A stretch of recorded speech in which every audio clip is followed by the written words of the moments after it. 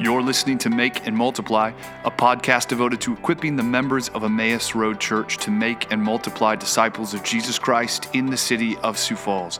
The people of Emmaus Road are committed to regular rhythms of gathering and scattering. We gather corporately in worship on Sunday mornings. We gather in missional communities and discipleship huddles, and we scatter throughout our city where we want to give every resident of Sioux Falls repeated opportunities to hear and respond to the gospel of Jesus Christ. Hello, everybody. You're listening to another episode of Make and Multiply. My name is Matt Gruen. I'm joined today with my good friend Ryan Chase, and we're just a couple of pastors at Emmaus Road Church, and it is a joy, as always, to sit down and talk with you, my friend, and to sharpen one another and to think on these matters. It's so edifying. And we are going to pick back up in our kind of every other rhythm of going through the Sovereign Grace Statement of Faith. And today we are going to dive into this next section called Creation, Providence, and Man. This one covers a lot of ground.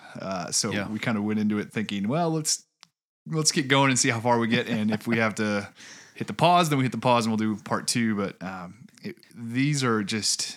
Creation deals with everything that exists that is not God. Oh, that no small matter. That little old thing, yeah. Which includes us, and we have a particular, mankind has a particular role within creation. Yes. So it's right to dedicate some time and some, there's a lot of ink spilled here and has been spilled on these topics, and yet, as with all of these, I'm just reminded, Ryan, as we've been going through these, the succinctness of this statement, the brevity, but also it is. A lot is said in very few words. Yeah. Brief, but broad. Yeah. And clear. And that serves us well. Because the aim, as we've said before, is to think rightly about God, that we might know Him and love Him and worship Him. So worship really is the aim of all of this. That's right. It's not just an intellectual exercise for the sake of thinking or debating something, but to know God. Yeah, the aim is not just to put the puzzle together, but to glory in what the puzzle reveals, which is Christ and Him crucified.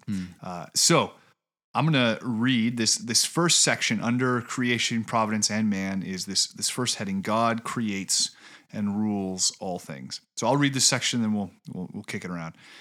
In the beginning, the triune God freely created out of nothing the universe and everything in it by the word of His power, all for His own pleasure and the display of His glory.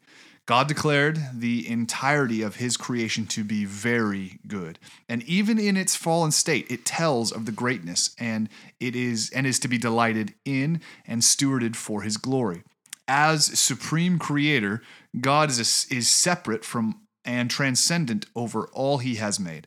As sovereign Lord, He is present with His creation to sustain all things, govern all things, and direct all circumstances in accord with His holy and loving will. In everything, God supremely acts for His glory and for the good of His people in Christ, granting us great comfort and unshakable hope in God's love, wisdom, and faithfulness to us in this life and in eternity. Amen. Yeah, every time. It's just, well, all right, moving on. Man, a lot is said in there, and there's a lot to be unpacked. But I think with this one, I think we draw what caught my eye right off the bat, that phrase in the beginning, which is helpful. It starts where Scripture starts in both the Old Testament in Genesis 1 and then repeated in John 1. In the beginning, meaning not what's difficult is that is because beginning is a time sequential term, right? When that thing started, there existed stuff before it. So in the beginning, and then the triune God, which is important because that's continuing on from what we said earlier. But then this phrase, created out of nothing, the universe and everything in the world. Everything. That right there, that doctrine, that God's creation is creating power out of nothing, ex nihilo, Latin for out of nothing, has tremendous implications as it relates to other world religions. Yeah. That really do, again, so not only is the triune God part distinctive in all of world religion, but this creation out of nothing. See, if God had created with something there, something that was already existing, then he wouldn't have created everything, right? Because there would have existed what something. was that? Where did that come from? Exactly. Then you'd have to answer the question, where did that stuff come from? And why is that stuff not God? And if he created out of using the only thing that was there, which would be himself, then that has implications to the creation in more of a pantheistic, that the creation itself is part of God. Yeah. Not a created thing by God that has value, which we'll talk about, but actually part of God. Yeah. The fact that he created out of nothing really has massive implications. I mean, would you add anything? Oh yeah, absolutely. No, I think just comparing that to like atheistic materialism, and atheism still has to try to answer the question, well, why is there something rather than nothing? Right. How did this all get here? And so people posit the Big Bang, and the idea that, well, out of nothing, there was in the middle of that nothing, this infinitesimally small point of matter or something. In the middle of nothing, there was something. There was something. Oh, right. Okay. Yeah. And that, tiny point of something exploded and became all of this universe. And it just raises that question. What is that? Where did that point come from? Because if you have nothing doesn't explode. It doesn't blow up. It doesn't turn into everything. Right. What is that? Where does that come from? And so the contrast, or when you take any other pagan theology, you've got all these other world religions that throughout history kind of had these stories of the gods fighting, warring, creating out of the chaos of that war, or out of, the carcass of a defeated enemy or whatever. Very different than God and God alone existed, right. and everything else that exists by his word. I mean, I think that yes. phrase in that sentence, everything in it by the word of his power. And there's an author who says, Nate Wilson in his book, Notes from the Tilt-A-Whirl, just a great reflection on that. Just knock on something in front of you, pinch something, just reach out and touch matter in front of you. What is this stuff? That science is always trying to ask that question. What is this stuff made of? And we try to go smaller and smaller to the, microscopic level and the subatomic level to figure out what are things made of. And at the root of it all, because you could keep asking that forever. Okay, well, what are atoms made out of? Well, right. Protons and neutrons, but what are those made of? And what's at some point, what are we talking about? And Nate just says, this is all God's speech. This is right. his spoken world. Everything you touch, everything that you eat, everything that you see, he spoke it. That's what this is at its core level. Yeah. Well, that really does serve to think through this stuff matters, but not in a pantheistic, right. we worship it as an end of itself because it's part of God. And you're right, that infinite regress, if you will, of asking, well, what caused that and what caused that? The cosmological argument of anything that begins to exist has a cause. I think that nothing comes from nothing, right? Anything that begins to exist has a cause. Premise one. Premise two, the universe, everything we see, had a beginning. Yeah. Therefore, conclusion, the universe must have had a cause. And by its very definition, it had to be caused by an uncaused something. Right. So every human, every religion is trying to make sense of that problem. And like you said, the Greeks or the whoever is making up, well, there was this, what caused this uncaused thing? Well, there was a battle in the heavens, or this Zeus got together with this god and produced this demigod or whatever. And then he pulled land out of the ocean. Well, all of that has failed to answer the question, well, what caused those things? Yeah. Right? Only the triune God, as we've described earlier in the statement, as eternally existing within himself before all time, forever, that answers that question of the uncaused, first caused. And if he has to be an uncreated thing, right? Otherwise, he'd be a part of the creation. Yeah. So it really does answer the cosmological, kind of that infinite regress of causes question of the triune God. And he must have created out of nothing. But critical with this, not only what did he do, how did he do it? By the power of his word, but why? What's the purpose? Was he sad? Was he lonely? Was he needing comfort? Was he whatever? No, God created to display his glory. That's right. Paul makes that abundantly clear in the opening chapters of Ephesians, where this is for the pleasure, for his own pleasure, to display his glory. And then in his creation, he calls it good.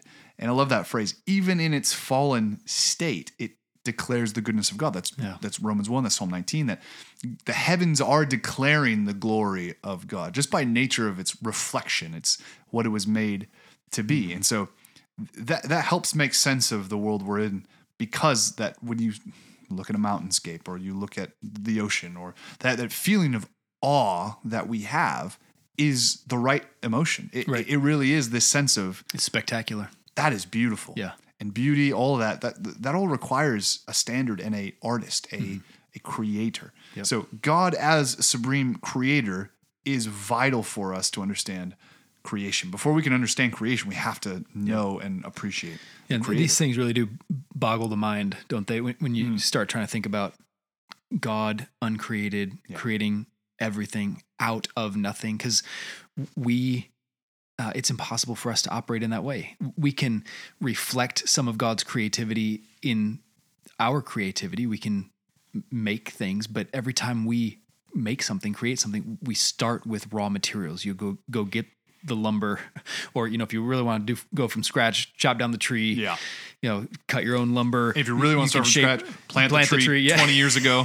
That's right. But no matter how far back you go, you're starting with something. Yeah. Like you want to plant the tree, you got to get a seed from another existing tree, and then you got to nurture that thing. But so you're always starting with something. You get out your canvas and your paints. You have material. You sculpt your clay. Whatever. You have something. God works with nothing but his own words, and his words create. And we get that Hebrews 11:3, New Testament says, by faith we understand that the universe was created by the word of God, so that what is seen was not made out of things that are visible. Everything that we do see was made from nothing. Yeah. Just by his word. And we know that by faith. It's one of those points we weren't there to see it, to observe it. How do we know this? Because God tells us in his word, this is how he did it. Yeah. In the beginning, God created the heavens and the earth. He spoke, let there be light, and there was light, and it was so. So we know it by faith, and we accept it by faith because it boggles our minds. We can't wrap our minds around the uncreated God, infinitely existing, but we accept it by faith, not because we understand it perfectly, but because he has told us this is who he is, what he's like. And the means of that creation also highlights to the purpose or the why, because how did God create the world? He created it by speaking, right? And what do we use when we speak? We use words. We use words to communicate. Again, this goes back to the very nature of our sovereign God is one of being a communicative being. He seeks to make himself known. John picks up on this in John chapter 1, right? When he starts in the beginning, so he's referencing Genesis 1, and that creation account was the Word, this ha logos, the Word. And the Word was not only with God, the Word itself was God. So there's this, somehow the Word that God used to speak was God. He makes it abundantly clear. In the beginning, he was with God. All things were made through him. And in context, he's talking about that Word. And without him was not anything made that was made. So the means by which God created the world was through his Word. And that Word, John makes clear, is Jesus himself. So through Jesus, he was the agent of creation, the means of creation. So that, which makes sense then when he says, and then all things are from him and to him and through him, to him be the glory. So the very means of that creation draws our eyes back to the creator, because, and not just the creator, not just God, the Father, the person of the Trinity, who is the chief, architect and planner of this, but to the executor of that plan, Jesus Christ, the Son. That's incredible. I love John's language there. Without him, nothing was made that has been made. That's right. All created things come through him. And in Colossians 1, Paul picks up on the draws same out thing. that same idea and the implications of that. It's so far reaching, because there Paul can say, by him, Jesus, all things were created in heaven and on earth, visible, invisible, thrones, dominions, rulers, authorities. There he's talking about even spiritual powers, evil spiritual powers. And so Scripture affirms everything that exists. It's not like God made his good team here, but then there's this evil force that existed independent from him, and he's engaged in this struggle. It's a great comfort to our souls when we take that by faith and we know God made all things. He rules over all things. Even the forces of evil in the world exist by him and through him and for him. Right.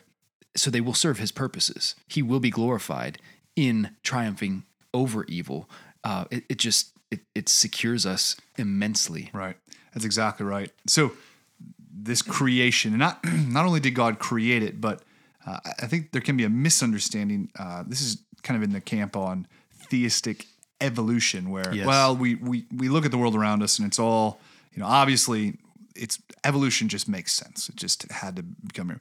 But we're also Christians, so it had to ultimately come from God. So maybe God created the world and then set in motion the evolutionary processes and then just kind of set back as if he were a God who just like putting a top on the table. Well, yeah, sure, guys, something had to cause that thing to spin. But once it starts spinning, he backed away. But well, that is addressed here in this statement. He is present with his creation to sustain all things. And this immanence, next to and in tension with God's transcendence, where he is above and governed, his bigness overall, again, is just such a unique feature to Christianity.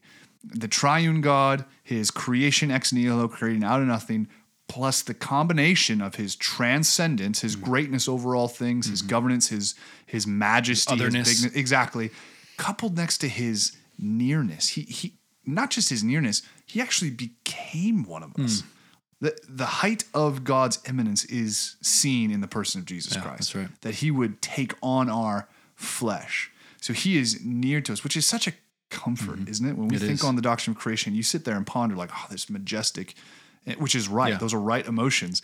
But don't forget the fact that he's also come to save you and forgive you of your sins and is present with you through his Spirit. So there's just this majestic, powerful God who is also near to us and has revealed himself to us, not just generally through creation, but specifically to us in the Word and through his Son. That again is meant to draw our eyes back to the Creator and to glory in his majesty. That's right.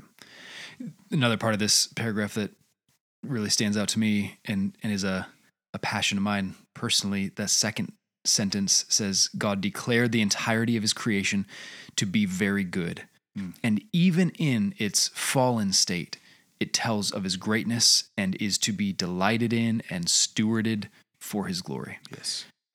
I think that is essential to underline and emphasize the goodness of creation, because I think this is a temptation that Christians can fall into, of having kind of a false dichotomy between the material world that we can see and the spiritual world that we can't. And we fall into more of a thinking more like Plato or kind of idealism or Gnosticism, with this view that the stuff you can see is not nearly as important, almost bad, like a distraction, corrupted. It just holds us back, and we're trying to see through this to not be distracted by all the stuff in front of us so that we can see these unseen spiritual realities.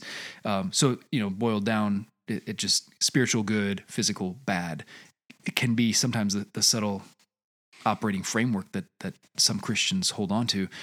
But the doctrine of creation assures us this material world is good. Yeah. So when we get to John 3:16, for God so loved the world and gave his son, God made this world. This is the world he made. He loves this world. He gave his son to save this world.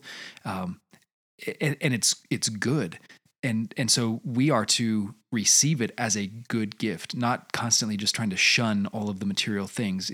We can be so afraid of materialism, idolizing material things over God, that we fail to give thanks to God. And the remedy to materialism, don't worship material things, worship God and thank him as the creator, acknowledge him. Romans 1 says what we fail to do is in our sin, we fail to acknowledge God as God. We fail to give him thanks as God. We fail to receive these good gifts from him. So that's the remedy. Acknowledge him, honor him, thank him, enjoy the gifts that he's made, rather than seeing the material blessings, material good that we enjoy as just a bad thing to be shunned and avoided.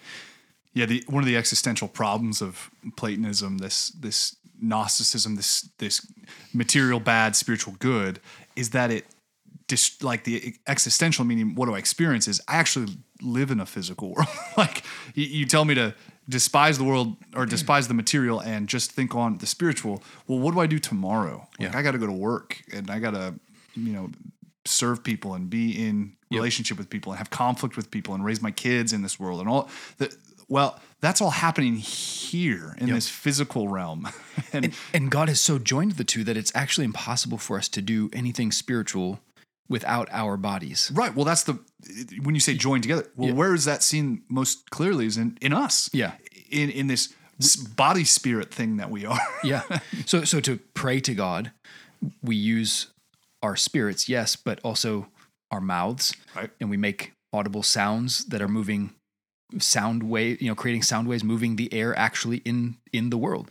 Right. When we sing and we use our voices and we raise our hands, like we don't do any spiritual thing without using our bodies. Even if you were to sit there and say, well, I'll just think, I will just meditate and try to, in my mind, escape the physical world into the spiritual realm. You're using your brain. You're actually burning calories. Your brain there are electrical currents running in your brain while you are thinking, that you can't think without using this physical component that God has given you. So it's impossible to separate those two things. God doesn't mean for us to. No. In fact, the hope of bodily resurrection is that God made the world. The doctrine of creation affirms the goodness of it. The incarnation, that God gave his son who took on flesh to rescue not just our souls, but our souls and our bodies. Jesus was crucified in the flesh. He was raised to life again in a body. He ascended into heaven and he's coming back again. And so the angels told the disciples there before the ascension, just as you've seen him go, so he's going to come back again. So he's coming back in a body. We're going to be raised with physical bodies. He has a body right now. He has a body, and we will have an embodied existence for all eternity. So I think the goodness of creation in the Christian doctrine of creation, again, that's very unique among, nothing's very unique. It's either unique or it's not. That is unique among world religions. Yes. Where oftentimes just, this world is bad and we're trying to escape it. Flee to some other dimension, some other Nirvana something out there. That's right. And it's just, your point is exactly right, that God doubled down on the goodness of this creation when he sent his son to enflesh it and to take on this actual physical world and then to die for it and then be raised again in a physical body. Notice, and by the way, at the end of Luke, the author, Luke, makes it very clear in his storytelling that Jesus took great pains to show that he was not a ghost. Yeah. Yes, there was some newness about him, the fact that he could... Yeah, glorified body for sure. He could all of a sudden appear and there he was. Like there was something odd about it, but yet he showed them, hey, look at me. Give me food. I need to eat. Mm-hmm. Put your hands in the cut. Like there was... Mm-hmm. He took great pains to show that he was not this ethereal, whisked off to some other dimension God. So... that really lands us well to think, okay, this creation is a reflection of the Creator, and so we can only understand this world in relation to God, right? We cannot understand this world on its own terms, right? Which destroys the materialist. Well, we can just look and see how things happen, and because when we look at the world, we're inevitably going to try and draw obligations or oughts out of it. Mm-hmm. We look at a process and say, well, this is how it works, and then therefore we draw a should out of that or an ethic out of that. And the problem with that is the creation cannot be detached from the Creator. And science just observes what's happening. It's very helpful, right? And we're not saying don't do the science. Yep. It's very helpful in examining and understanding God's world, but we cannot detach the world from God because it's his. This is our Father's world, and he made it, and we are just functioning in it. Yeah. It's incredible. It's a glorious thing to be created beings in a created spoken world. It is, it's glorious, majestic, almost, I would use words like magical or fantastical. It's just the other day. Sounds like a fairy tale. Watching my young boys chase fireflies, try to catch those. You just think this is a magical world. There are little things that fly around in the dark and light up, and a field just glows like we're in a fairy tale. What kind of world are we in? Adeline was doing that with your boys, and she was later telling my mom what was the highlight of the night, and she said, running around chasing the bugs whose butts light on fire. Like, that's a fairy tale. Like, that's like a 3-year-old. There's no way that's real.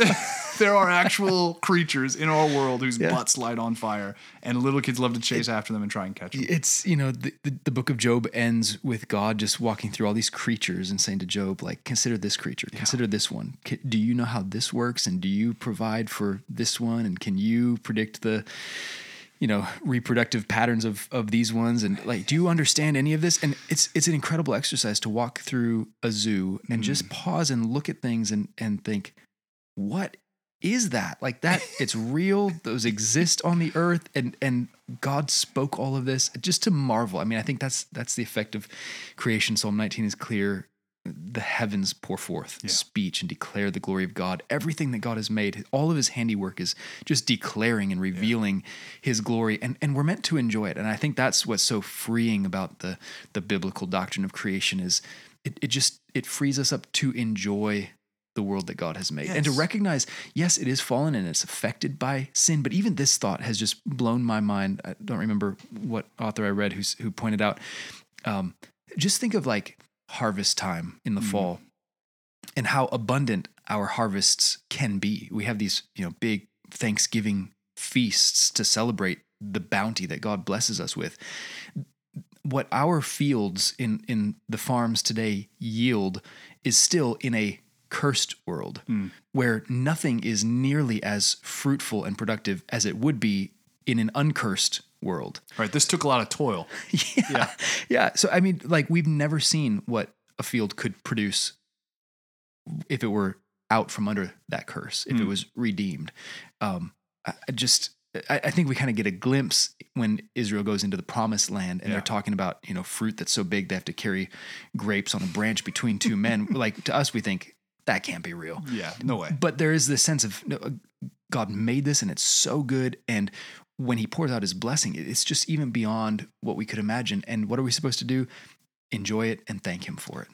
And to not downplay the mystery and the magic of this world. I mean, I just tried to explain to Adeline, she knew this before, but she had a moment where she looked at me like, how do butterflies happen again? Like, tried to explain to her about this, like, you got the caterpillar and then it kind of goes into a cocoon and nobody really knows what happens. Just all of a sudden it cracks open and it's this whole new creature. Yeah. Oh man. And we just give it a big word and think we explained it, metamorphosis. Yeah. But all we did is describe what happened, but not how or why. It changed in a macro way. Yeah. Wow. Cool. But not wrestling with the, like, well, we tell these stories, these fantasy stories to our kids, and may we not, take on the posture of, well, this is only that. Right. This is like, we know this is an ordinary, boring world. Too bad I don't live in Narnia or Middle Earth or. Yeah, you and I both, we love The Voyage of the Dawn Treader, and we love that scene where Eustace says to, what's the name of the Ramondu? That's it. Where he says, which Ramondu, who is a star, and he says to him, a star, a star, and says to him, well, in our world, meaning this boring world that you and I inhabit, well, stars are just big balls of gas. Mm-hmm. He says, well, even in your world, that's not all a star is. Yeah. And I so appreciate that from Lewis of reminding us that this world is infused with just mystery and magic, and it is the greatest story ever told.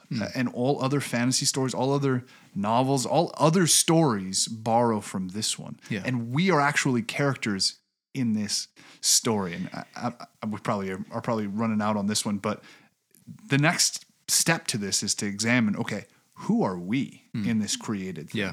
Because the crazy thing is you and I, I'll read this first sentence and then we'll be done. This is under this next heading, which is man's creation in God's image. God created man, male and female, provocative, in his own image as the crown of creation. That sets it up for next time. That sets it up well, because how could this world get any better? Well, we put you in it, Ryan. That's how it gets. Oh man. Okay. Well, we'll next time. We'll save that one for next time. But in the meantime, look outside every once in a while and just go for a hike and not just marvel at the beauty of creation, but the sovereign God who's holding it all together, who has painted this world. Yeah. And I would add one thing that helps with that. Reading God's word and letting that shape your worldview, because like that point C.S. Lewis is making, we live in a world where we think with our modern science, we've figured everything out. Yeah. We put everything under a microscope, we chop it up into parts, and we just explain what it is. And we think that to describe what it is or what it's made out of is to solve all the mystery. And so now there are no more mysteries. Like, what is a cloud? Well, just water vapor, and it's just this water evaporation cycle. And well, that's what a cloud is, but why? And when you read scripture, there's language about, God makes the winds and the clouds his chariots. And we say, well, that's just poetic language. Read it and look out at the world and let that poetry describe for you what you're seeing as much more significant and infused with meaning than just what modern science tries to reduce everything to. And then just watch that prairie storm roll across the western sky, and you start to get some ideas for it. Yeah, that's right. That's exactly right. All right, man. Well, till next time. Thanks for listening to Make and Multiply. If you have questions about anything related to discipleship huddles or missional communities or gospel fluency, you can reach out to your missional community leader. And if you're not yet plugged into gospel community at Emmaus Road, visit us online at emmausroadsf.com.